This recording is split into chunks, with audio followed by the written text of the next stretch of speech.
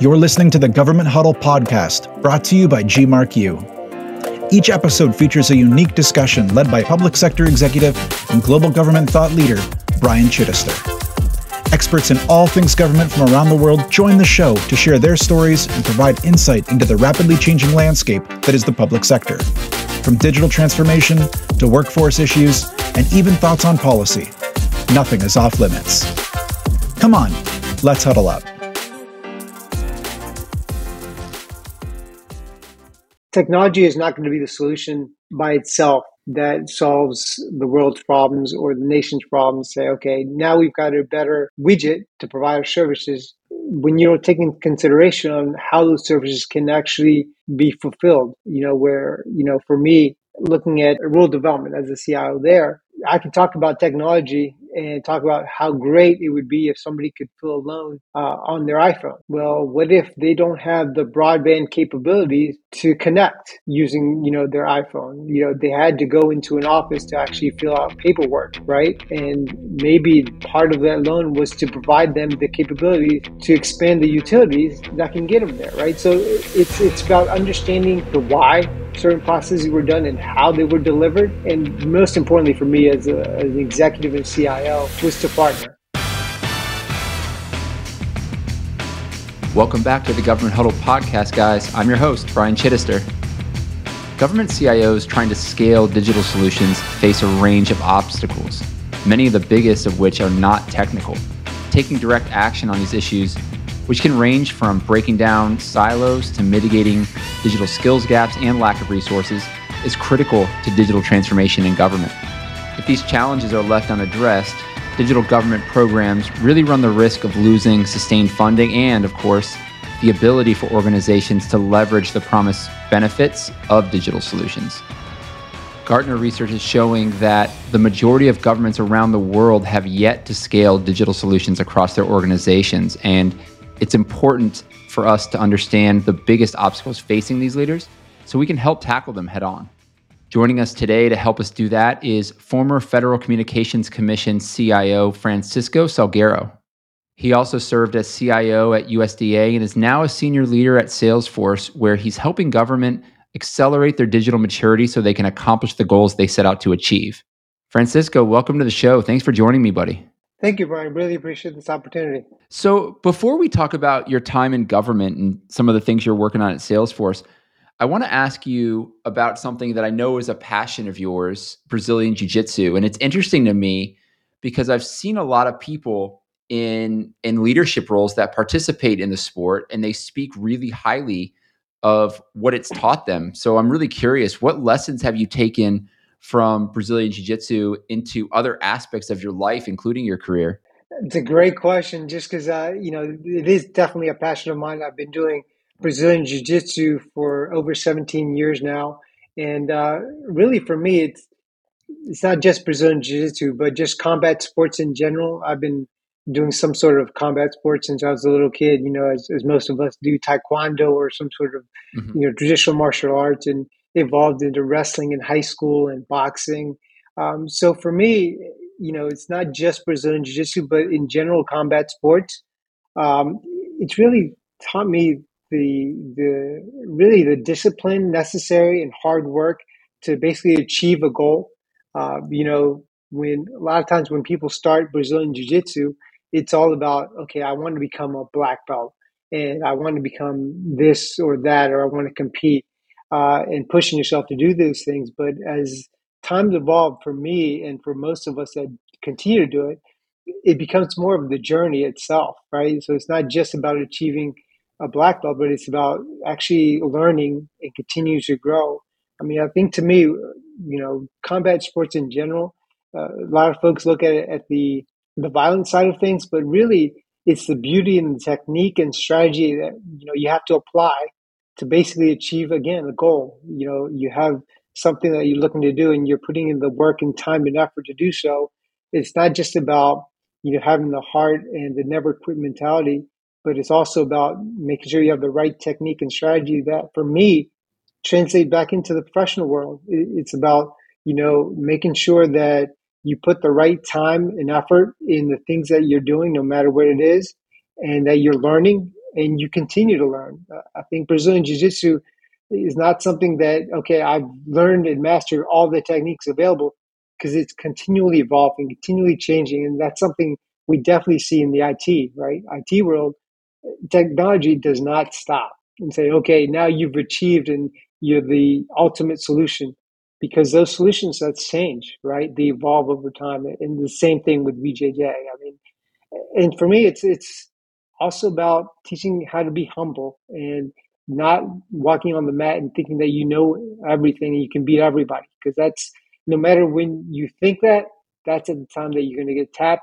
or choked. Which, for folks that are involved, they know what that means. Not involved into that sport is, you're literally going to make somebody stop and say, okay, no more, because they're either in a position to be choked or submitted, where you do joint manipulation. Yeah, so I don't talk about it very often. You mentioned Taekwondo, and it made me think back. When I was a kid, I actually did Taekwondo, like a lot of us do, and I ended up getting my black belt by the time I was in 8th grade. But the reason I joined, my parents actually put me in because I was growing so fast. I mean, I'm 6'3" now, but by the time I was in 4th or 5th grade, I was already as tall as my dad. I was about 5'10", coming on 6 foot, and my coordination was just awful. I mean, my parents used to joke that I couldn't walk up the stairs without falling over. So there's obviously the physical aspect of it, but you're right. The discipline of it, setting out to achieve a goal. And my ultimate sport was soccer, where I played soccer in college and even a little bit professionally. And without that type of not only discipline, but physical foundation that it gave me, I wouldn't have been able to have the same drive to achieve what I achieved there. And then also it's the foundation, like you said, for the discipline that you bring into things you do every day, including your career. So I appreciate you sharing a little bit about that passion. It's definitely something that I can tell comes through as you're talking. You're definitely very passionate about it. Definitely. It's something that I carry on with myself, and I try to pass it on to my son. And, no matter, for me, it's Brazilian Jiu-Jitsu, right? It's combat sports. But for others, it can be anything, right? Whether it's music or, for you, like soccer, things like that. It's always about the discipline and the hard work. I mean, it's nothing better than to have that pay off at the end. Definitely. So you spent some time, obviously, in the public sector. Now you've gone back into the private sector, but I'm curious, when you did join the public sector and kind of evolve your career there, what really drove that passion of yours to join the government service? So, to be honest, it was a lot of different things. One of the main things was, actually, I was working at SAIC at the time, right before joining the public sector. And I was traveling nationwide, actually up to Alaska, Washington State, Oregon.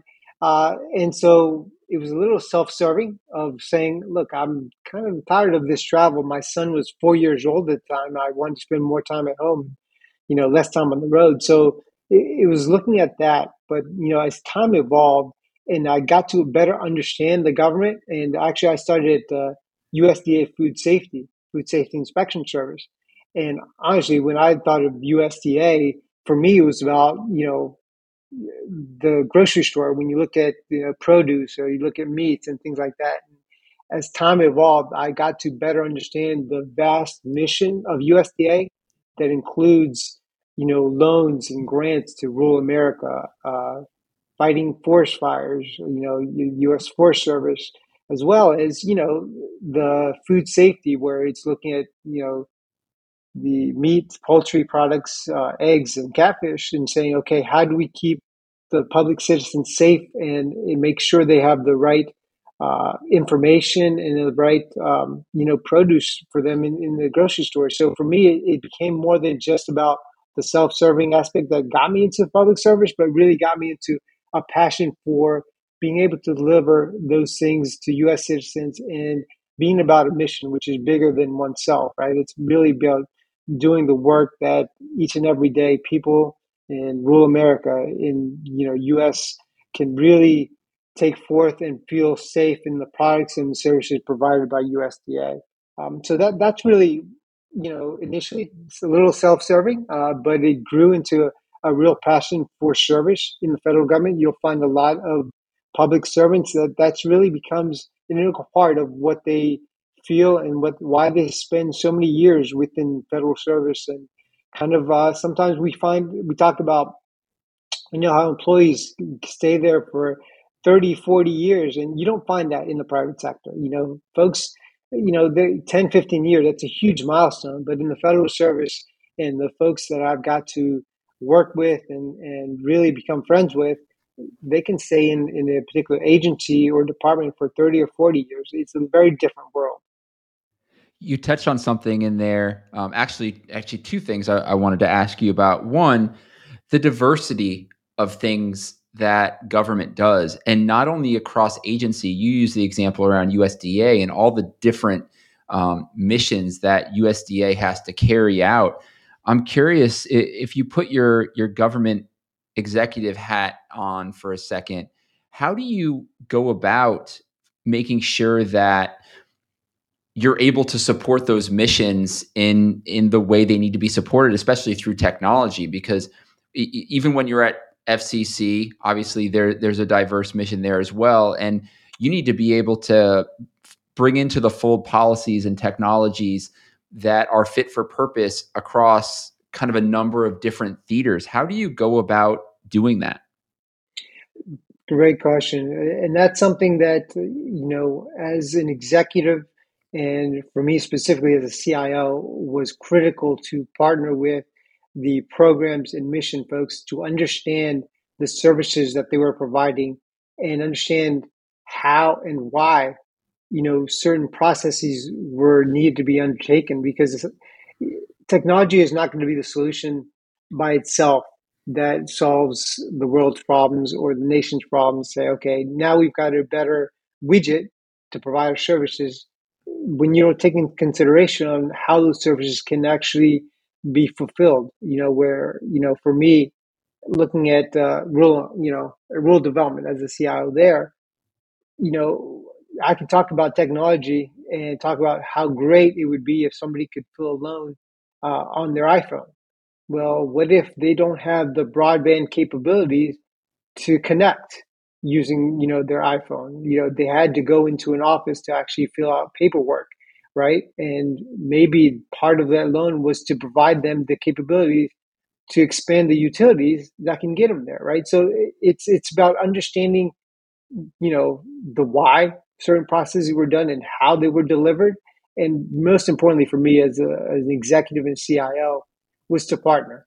So it wasn't about just the technology aspect of it, but it's really working with them so you could become a trusted advisor and a trusted partner and really have a significant and a well-established seat at the table, that they understood, what your role was as a CIO and how you could help them deliver the mission. It feels like that's something that government has evolved into and is actually doing a really good job right now. If we use customer experience as an example in the recent executive order, one of the things they talk about is kind of putting the citizen at the center of everything they're doing. And as a CIO, I would imagine you have to also put the employee at the center of what you're doing, because the employee is the one that is driving that outcome. And that's something that government hadn't necessarily focused on. It would look at maybe a technology they wanted to roll out, but didn't think all the way through to the outcome and work its way back to the end user. So definitely a change in mindset, it seems like, which actually brings me to my second question. You talked about the longevity of employees that are serving in public sector, some 30, 40 years.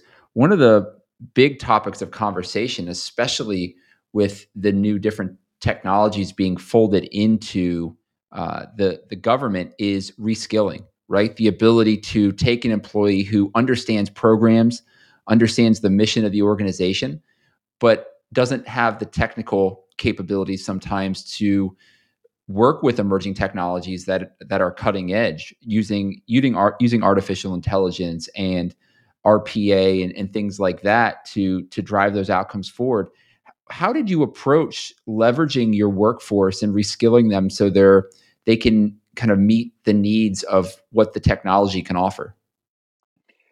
So a lot of that in the reskilling is not, I guess I'll start by it's not looking at just the IT folks, because sometimes what you'll find is the IT organization for the most part will be looking at reskilling, right? So a lot of times we've changed from developers into project managers and program managers, and so there has been a constant change, right? Because like we talked about even in our initial discussion, right? IT and technology, it's ever changing.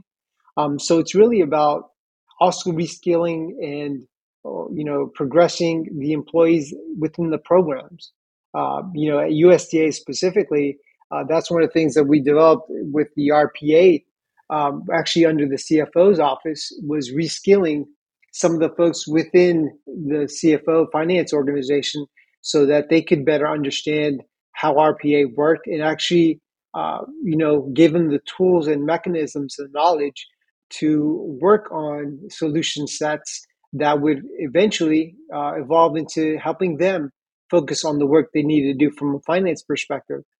So it's really about broadening the reskilling to not just the IT folks, but the program and mission folks that are also delivering the services to the citizens. It's one of those things that when we think about IT and we think about training and reskilling, things like that, we have to broaden it further because really those are the folks and people that affect the culture, and to really get them involved and to give them the appetite, if you will, to change. It's got to start with giving them the tools and mechanisms and understanding of how technology and how things can work, and not really talk about the bits and bytes. And a lot of times in the past, developers, they kind of focused on, well, let me explain to you how I did this, and even start talking about code, which folks, they're going to roll their eyes and move on to the next thing, right? Because that's not really what they want to talk about. Yeah, I couldn't agree more. I think one of the things we've talked about on this show is how when you look at kind of the modernization efforts happening in government, it doesn't start with the technology, it starts with the people. And then when you bring the technology in, the idea is to get that technology as close to the program level as possible with those people in place. So I think the reskilling efforts, you're right, that I think that should be the focus. And then they can be the true partners to that IT group to help the overall mission succeed.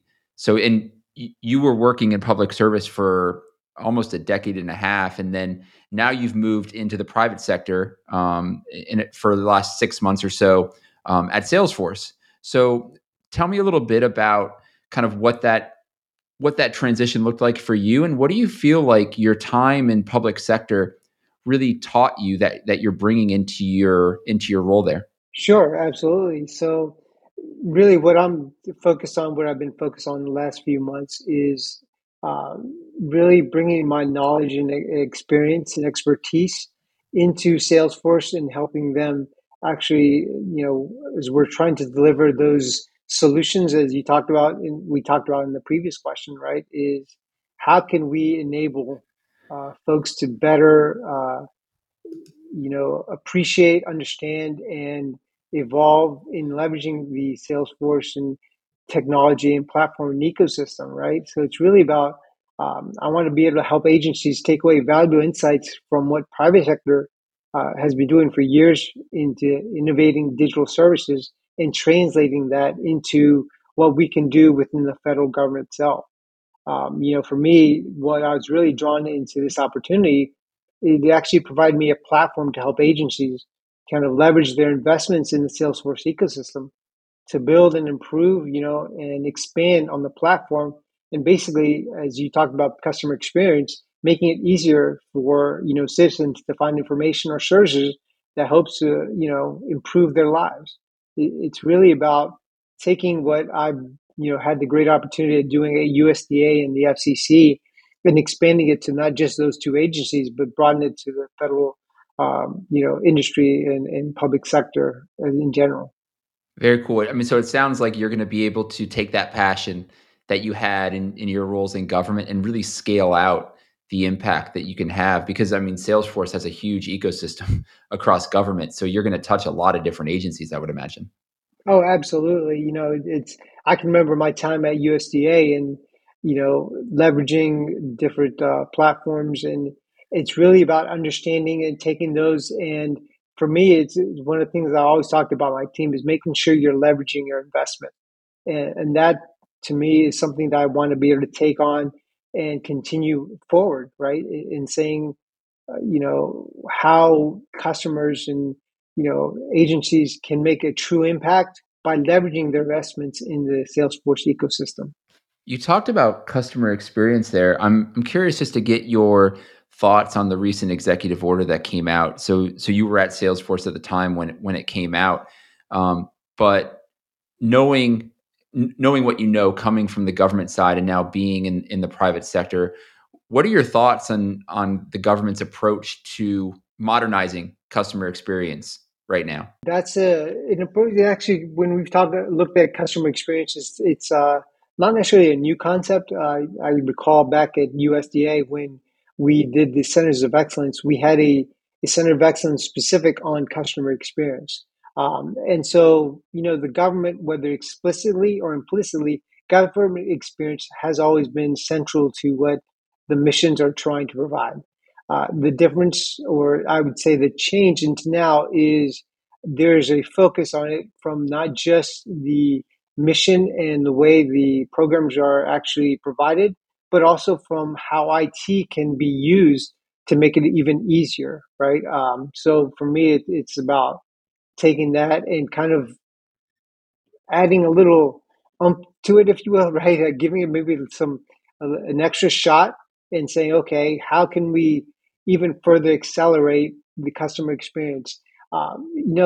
One of the things that's going to be very important is agencies look to continue it further is to really take a different approach and not talk about, how can we take some of these experiences and say, okay, we're going to build new ones, but really leverage it and build um, the existing technologies and solution sets that are in place and actually affecting change to the legacy systems, to the legacy programs, and not just the new ones. And it's really taking the human-centered design approach and really putting the customer in the middle and saying, okay, we don't do this just because of the process that we've had for the last 20, 30 years, but how do we actually make this more efficient and better and look at it from a process perspective, not just the technology side.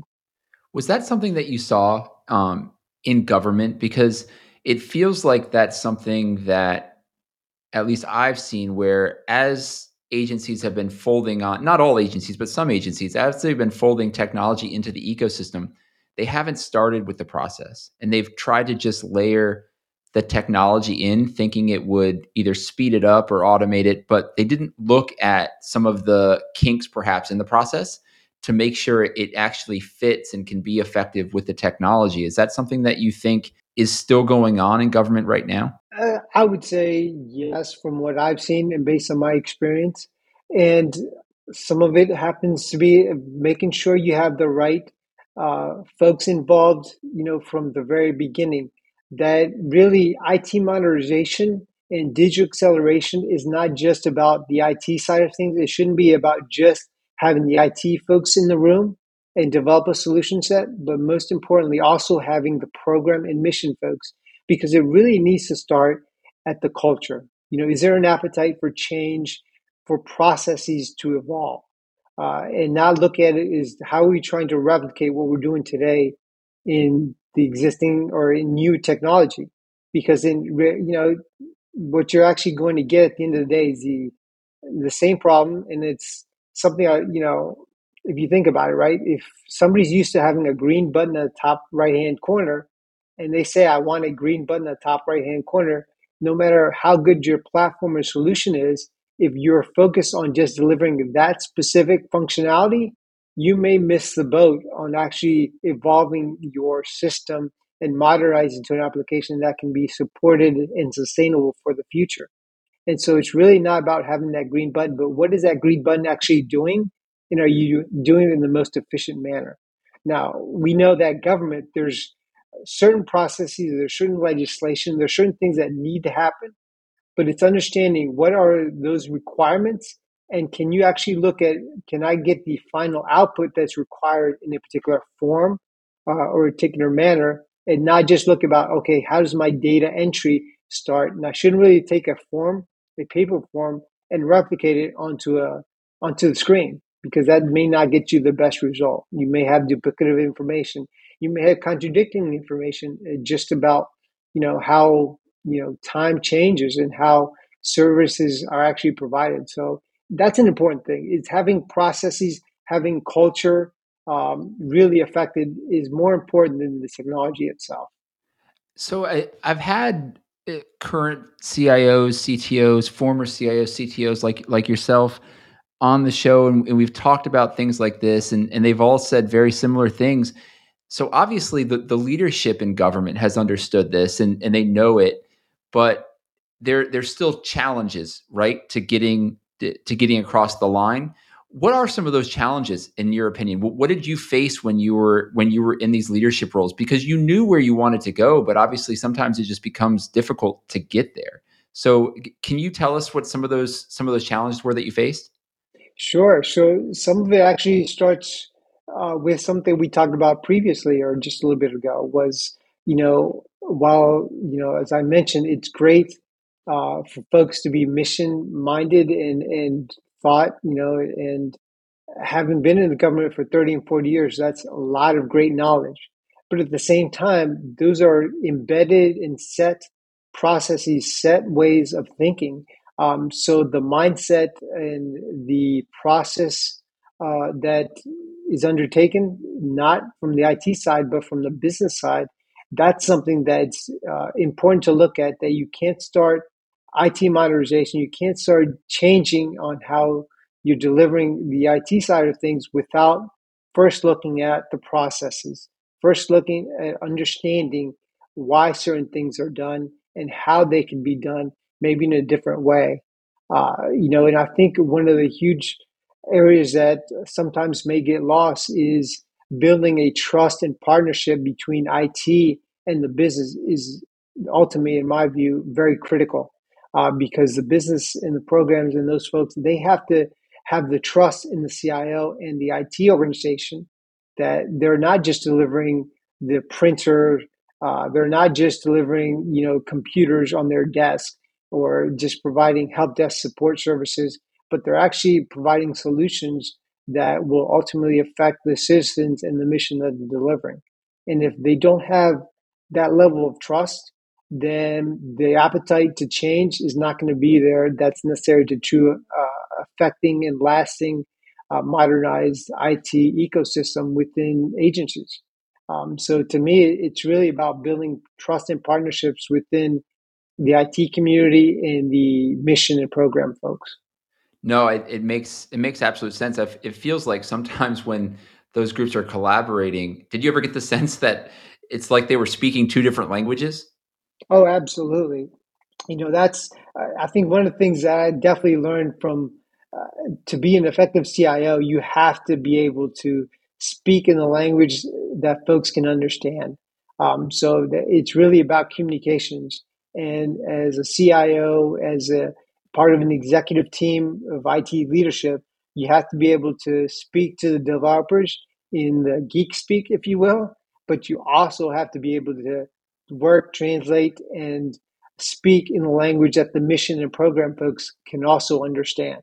So understanding those two groups, obviously you need to be able to stay up on what's current, right? So you're not only speaking their language, but you're also gaining their trust and vice versa. So as you've evolved through your career and you're doing this, where have you gone to kind of self-educate to kind of make sure you're staying on the cutting edge of what type of technologies and programs and processes are out there? A huge part of that, and I think it's not just for CIOs.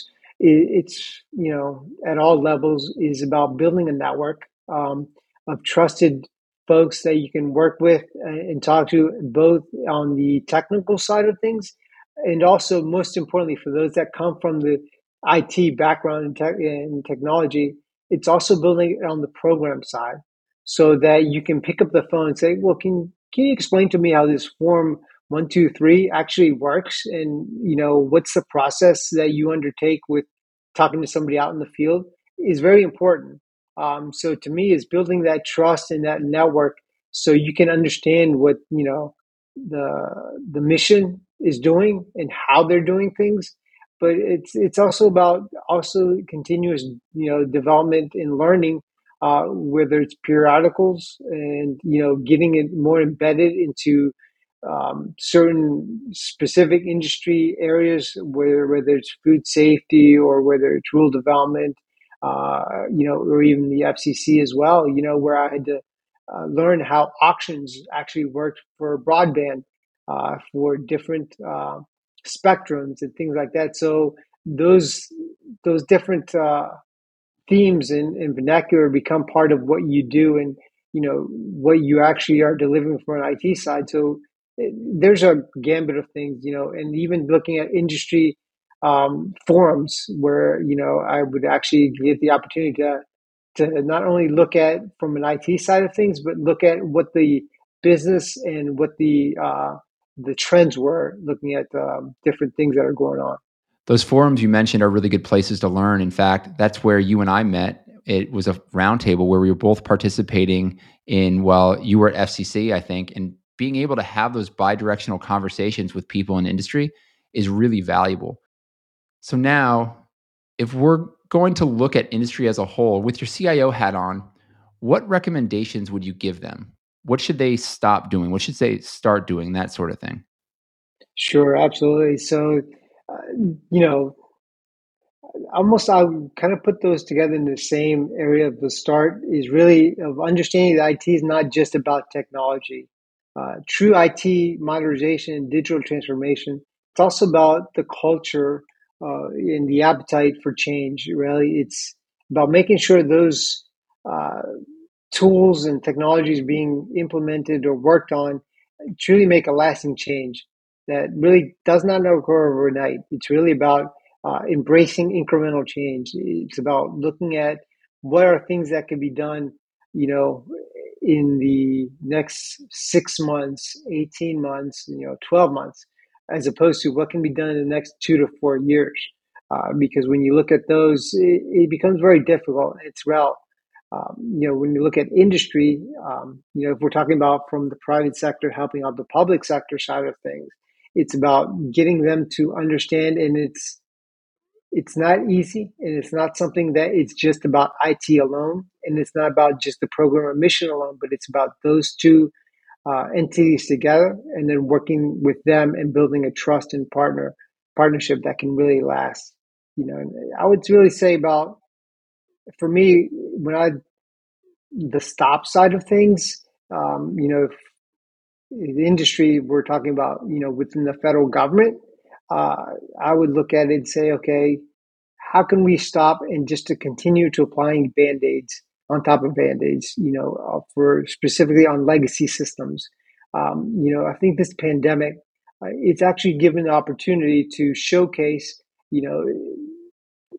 pandemic is not where we want to be, right? It's been horrible and not a good thing for a lot of people. It also have to look and recognize that from an IT perspective, it's really made IT be able to be more on the forefront, and not just about being the help desk folks, but being folks that can help develop and deliver solutions. And so it's really looking at delivering some new solutions, right? Whether it's new programs through the different legislation that came in for COVID, right? And the CARES Act, where actually, at the FCC, we delivered the telehealth program for COVID, and providing telehealth providers with the ability to get reimbursable for services and technologies in delivering telemedicine capabilities. And so for those things, that's great. New technologies are implemented, they're fast, they're great, but it does not affect the change necessary for legacy systems, where sometimes band-aids over top of band-aids, as I just spoke about a second ago, is what has been the traditional methodology. And I would say that's one of the things that it really needs to stop from a federal industry perspective. Yeah, I think especially right now, that feels like a very tactical challenge that governments face, right? How can they get past as you say, putting band-aids on these legacy systems and really look to modernize and make something fit for purpose? As we're wrapping up, I'm curious to know, when you look at the industry as a whole, the federal government, what do you see the biggest challenge being over the next 5 to 10 years through this modernization effort? If we're going to get to a point where we're not going to put band-aids on legacy systems, what do you see the biggest roadblock over that next, let's say, like I said, 5 to 10 years of getting there? That's a great question because it's almost like, what's the crystal ball telling you, right, for the next 5 to 10 years? And um, nobody saw a lot of things that are occurring today, even 6 months ago or a year or 2 or 3 years ago. So based on what we know today, I would say there's a couple of variables that we always have to keep front of mind.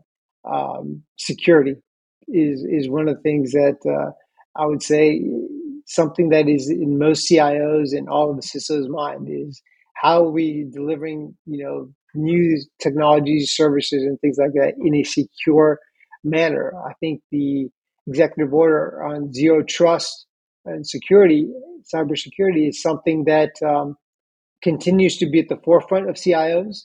It's having the executive order, they're good because they help get those things also in the front of mind of the leadership within agencies, not just the CIOs, not just the CISOs, but the programs and the missions are also aware of those things. But I think that's something that's going to continue to evolve as threats and the opportunities to ensure the services that we provide from a federal perspective are delivered in a secure manner. That's something that we have to make sure that we continue to evolve with it, over time. And then, like I said, also having folks have the appetite for change. Many times, in our own personal world, we don't think about how much we've evolved in the last 10, 15 years. My son can't imagine a world what it's like not to have an iPhone, right? And when I was explaining to him that I didn't have my first cell phone until I was in my 20s, he kind of looked at me like I was strange. Like, how could you even live your life without it, right? And nowadays it's become essential. It's like we can't even get from point A to point B without looking at our maps to show what the traffic looks like, and before, and 15, 20 years ago, that wasn't even a thought of mine, right? You would maybe print out a map from Yahoo just to know how to get to point A to point B, but you had no idea what the different routes were, based on traffic. And so as technology evolves, folks have to have that appetite for change within the workplace, within the federal government sector, as much as they do in their personal lives. Why do you think they don't? I'm curious about this, because you're absolutely right. And the ability for, we can call it kind of consumer facing technology like an iPhone and an iPad, things like that, it feels very easy. Do you feel like to put it in a more technical term, like the interoperability, it kind of just fits into everything that we're doing? Or do you think there's other reasons why it's so much easier on the personal side to use this technology in a more meaningful way pretty quickly? That's a good point on interoperability. I think that definitely has a play into it. A couple other factors I would say that play into it as well is the risk factor, right? As far as what's your appetite for risk, and really, in their own personal world, if you know, what do I risk as far as my phone? We don't actually think about it in those type of terms. Where in the government, you think, on a risk side much more so. And there's a lot of rules also that get applied that you don't have to apply in your own personal life, in your own personal devices. When you look at, cloud services that are provided within the federal government, you're looking for cloud services that are FedRAMP, that because what FedRAMP does, it actually allows CISOs and CIOs not to have to worry about certain level of controls after they've done their due diligence to understand, what the parameters, what the protocols have been done on how to solidify the solution set. And, nobody really thinks about that in their own personal life. It's just too easy to think about the Google Cloud and uploading my photos and know that I can get to it anywhere, anytime, right? But from a government perspective, there's a little bit more or a bit less, I'll say, of a risk appetite to do so. But then there's got to be a balance of having that appetite for risk. But then to me, again, it has to go back to the culture and appetite for change.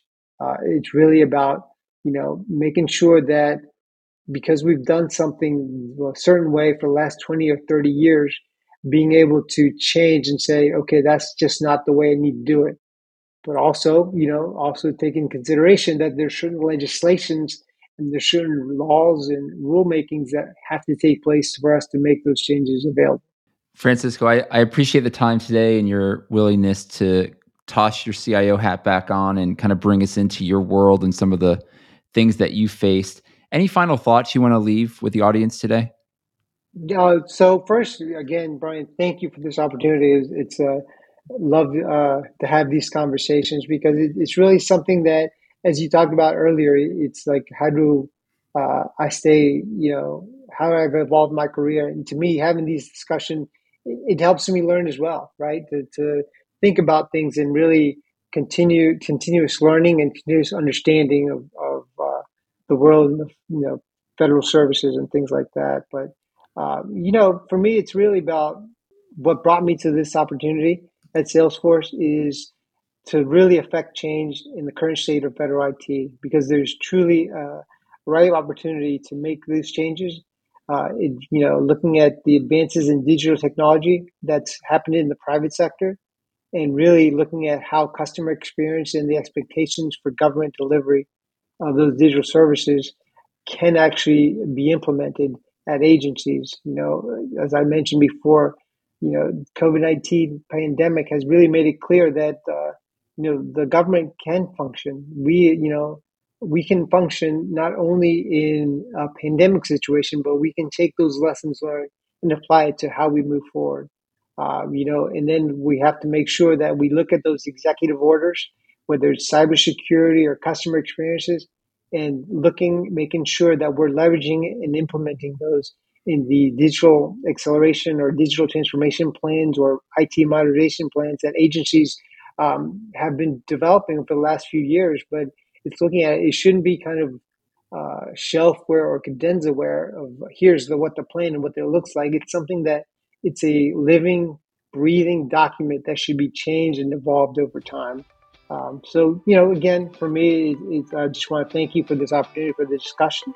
And I would just really want to advise federal IT leaders to leverage the advances available in the private sector and take those lessons learned and build a true partnership with the private sector to help the services and citizens in the mission.